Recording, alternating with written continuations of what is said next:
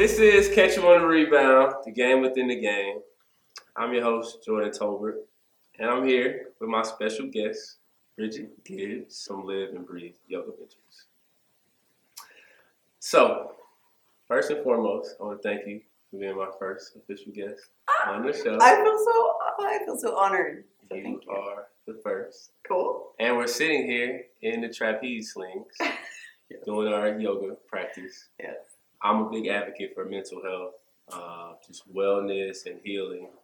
So would you speak to us about what yoga does for you as far as your mental and your health? What does that do for you? Yeah. So a lot of what I do in my yoga practice is I'm trying to take you in and out of parasympathetic and sympathetic mode, which that means is like rest and digest and your fight or flight. And so through our yoga practice, we are kind of freaking our body out, and then we're calming it down. And then we're freaking it out, and then we're calming it down. Yeah. And so in that practice, we learn to breathe through the poses when they get really, really hard. And, and that's a lot of times when a lot of stuff will come up. And, we're kind of addressing the parts that we can't see in yoga.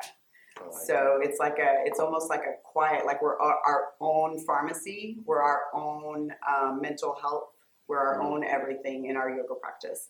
And so we're learning to put our body in stressful poses that are going to make us kind of question whether, and that's the biggest thing. Yeah. It's like, so what comes up for you when the poses gets really hard? Yeah. So, because in life's going to get hard. So, are you a runner, or are you going to stay and deal with life, or are you going to run, or are you going to freak out and your body's going to start shutting down on you?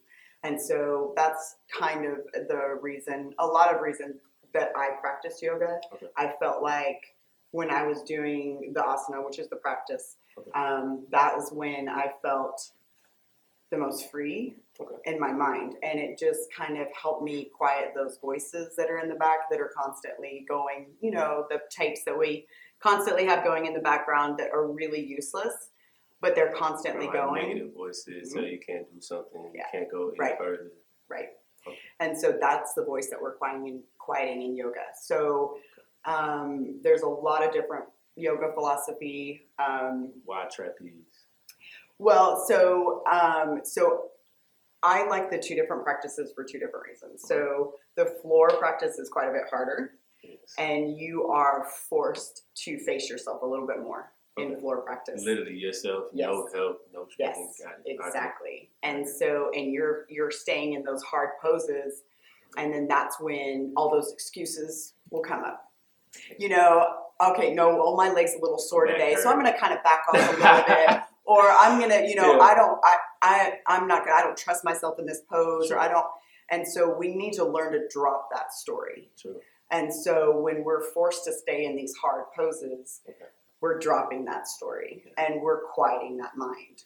And so I always tell people yoga is more of a discipline. Just the way that your body ends up looking in yoga is just a benefit of it, but it's not really the purpose of yoga. So yoga is more of a discipline. We're disciplining your mind through your body. Wow. And then we are teaching you how to be in and out of parasympathetic and sympathetic mode. And then breathing through it. And so one of the things I like about the swing is when you go upside down, and the first thing that your body wants to do is grab that floor. I remember my first time. Yeah, and it's like, and you're like, and you're just completely taking your body into a complete freak out mode. Yeah. And then we're taking you down through your breath, and you're calming down. And you saw that earlier when we put you in some of the poses. It's just calm your body, because as soon as you go upside down, your body's like, what the hell? And then, and your instinct is to touch the floor. And I'm like, don't touch that. And then you're like, oh, and you're just like suspended, and you're like, don't touch it. And then it's like, and then I'll tell when I have you take your hands back here and then take your leg out, and you're like, wait, what? And so that's why I always say, don't let me lose you mentally or physically, but take your leg out. And now you're not only suspended over the fluffy concrete, but you're like, just everything that you've like known in your life is just coming to like this And you're like, I could die right now, you know? Really? But it's also learning intuition again, because we've completely forgot how to do those things. Okay. So our body knows what to do, and our body knows how to protect us and catch us. That's what it's meant to do. That's why, like, when you fall off a bike, that's the first thing that happens, which is kind of the worst, because it usually will break out the tailbone. But that's why they tell you just to take the fall. Okay. And same thing, you know, so you're just trying to everything you know and just like let it go, you know, and it's just, and you don't know how awesome you are or how cool you can be until you are like basically challenged, or, you know, and you won't do it yourself. And so, you know, like the best things that happen to most people is when the rug gets pulled out from under them. Yeah. And sometimes they have to go through those tribulations, like what you did, and to come out on the other side stronger than they would have been if that wouldn't have happened in the first place. Wow. So, you know, our mind makes us sick. Okay. So if we're constantly thinking bad thoughts, we're constantly doing those things, our body doesn't know the difference between a negative thought than things that are actually happening. Okay. So if I'm sitting there going, oh my gosh, these people hate me, and oh, I, you know, suck at everything and I can't do anything right. Well, that's, my body's you gotta give into taken that. Yeah. And then now I'm basically your dis-ease, all your crap you got going on in your head is causing your disease. I agree. Wow, I think that really speaks volumes. Okay, to me, so like I grew up in an era of like we all have coaches. We have coaches, we have skill coaches, we have therapists, you know, all different types of coaches. How do you feel as a woman, tall, you know? No, you mean directionally challenged? Seriously, like how do you feel as a woman? You get to work with these. Obviously, you work with Miles Turner. Work with athletes like myself, and you take us to certain degrees that we didn't think that we could go to. And I think it translates in life.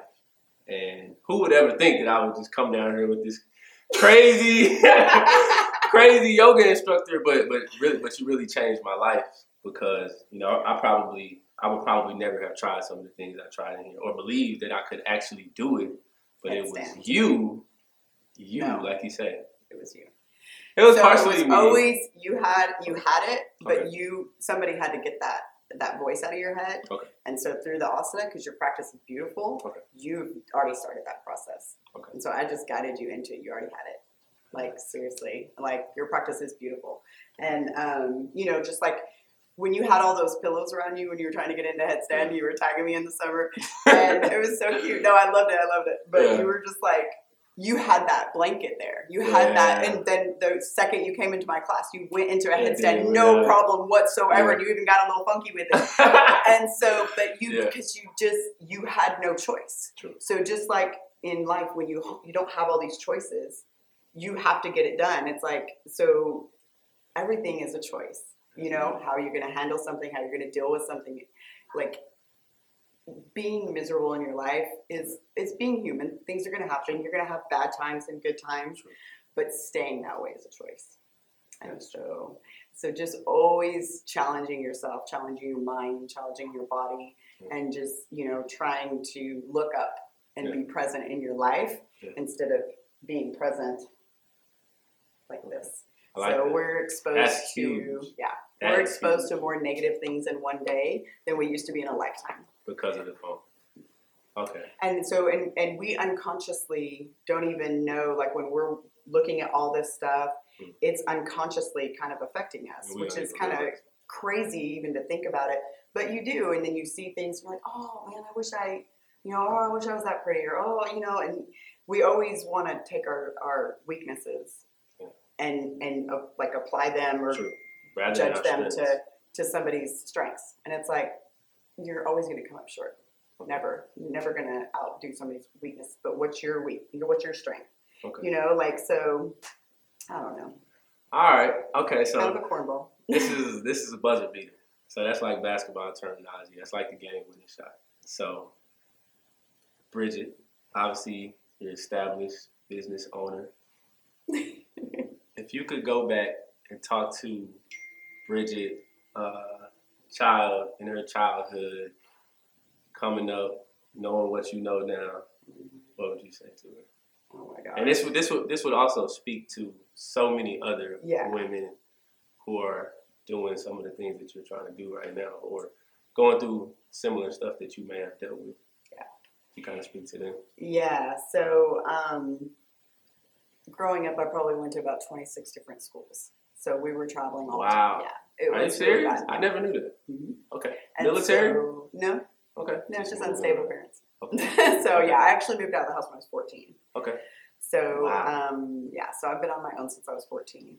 And school, I hated school. I was teased constantly, like bullied constantly, and then went to a new school, and then somehow I was the most popular girl. Like it was just like. But life happens like that. Everything comes around. I mean, I went from eating my lunches in the stalls to like being the most popular girl, and I stood up for the people who would get bullied. Okay. And I just kind of and I'm just like, I don't care what you think about me because you're not going to affect me anymore. Okay. But I had to go through that even as a child to try to decide, okay, there's certain things that I know about myself and the things that you're saying are not true.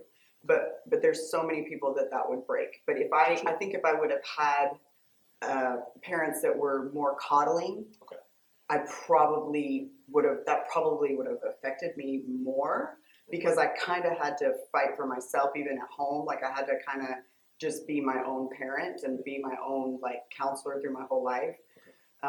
So I felt like, I don't know. And I feel like there's so many people who don't get the opportunity to show themselves how awesome they can be. True. And so they're never given that opportunity, and they're always, like sometimes our parents over-parent, and they can love you to death, and it's good in a way, but then, just like, so like, things are meant to go through struggle. Okay. So that's, like.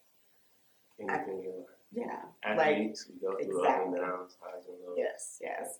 And then that's why it's so important for you guys too, because you do have so many distractions, and you have negative and positive constantly coming at you, and you can't let that affect you. Yeah. But it's hard not to. It's hard to ignore that, and especially when you have people constantly, and he missed that. Can you believe that? Yeah. It's like, really? Why don't you get out on the court? Let's see how you do it. But people don't think about how it really affects you as a person. They just see you as a figurehead, and there's like, oh, he should be better because he's pro. But okay, well, that's not reality. We're still human. Yeah, and that thinking though can actually affect your game. Sure. And so that's why when you guys come in here, I want you guys to shut down, and I want you to be present on your mat. And that's why I'm very focused on the breathing, because you deal with all that, and this is your time to just deal with it all and get it out on your mat. And then you're fine, and that's why, like on Friday, we called it yoga stoned. Yeah. And he was just like, I'm tingling. Like that's the thing. That's true. Like, and it's just. You got to trademark that. I'm telling you, somebody's going to hear this. And then we're going to look up and we're going to see yoga stones. So I'm telling you, you might want to trademark will get you yoga stoned. Yeah, come to the yoga stone. I mean, he was just like.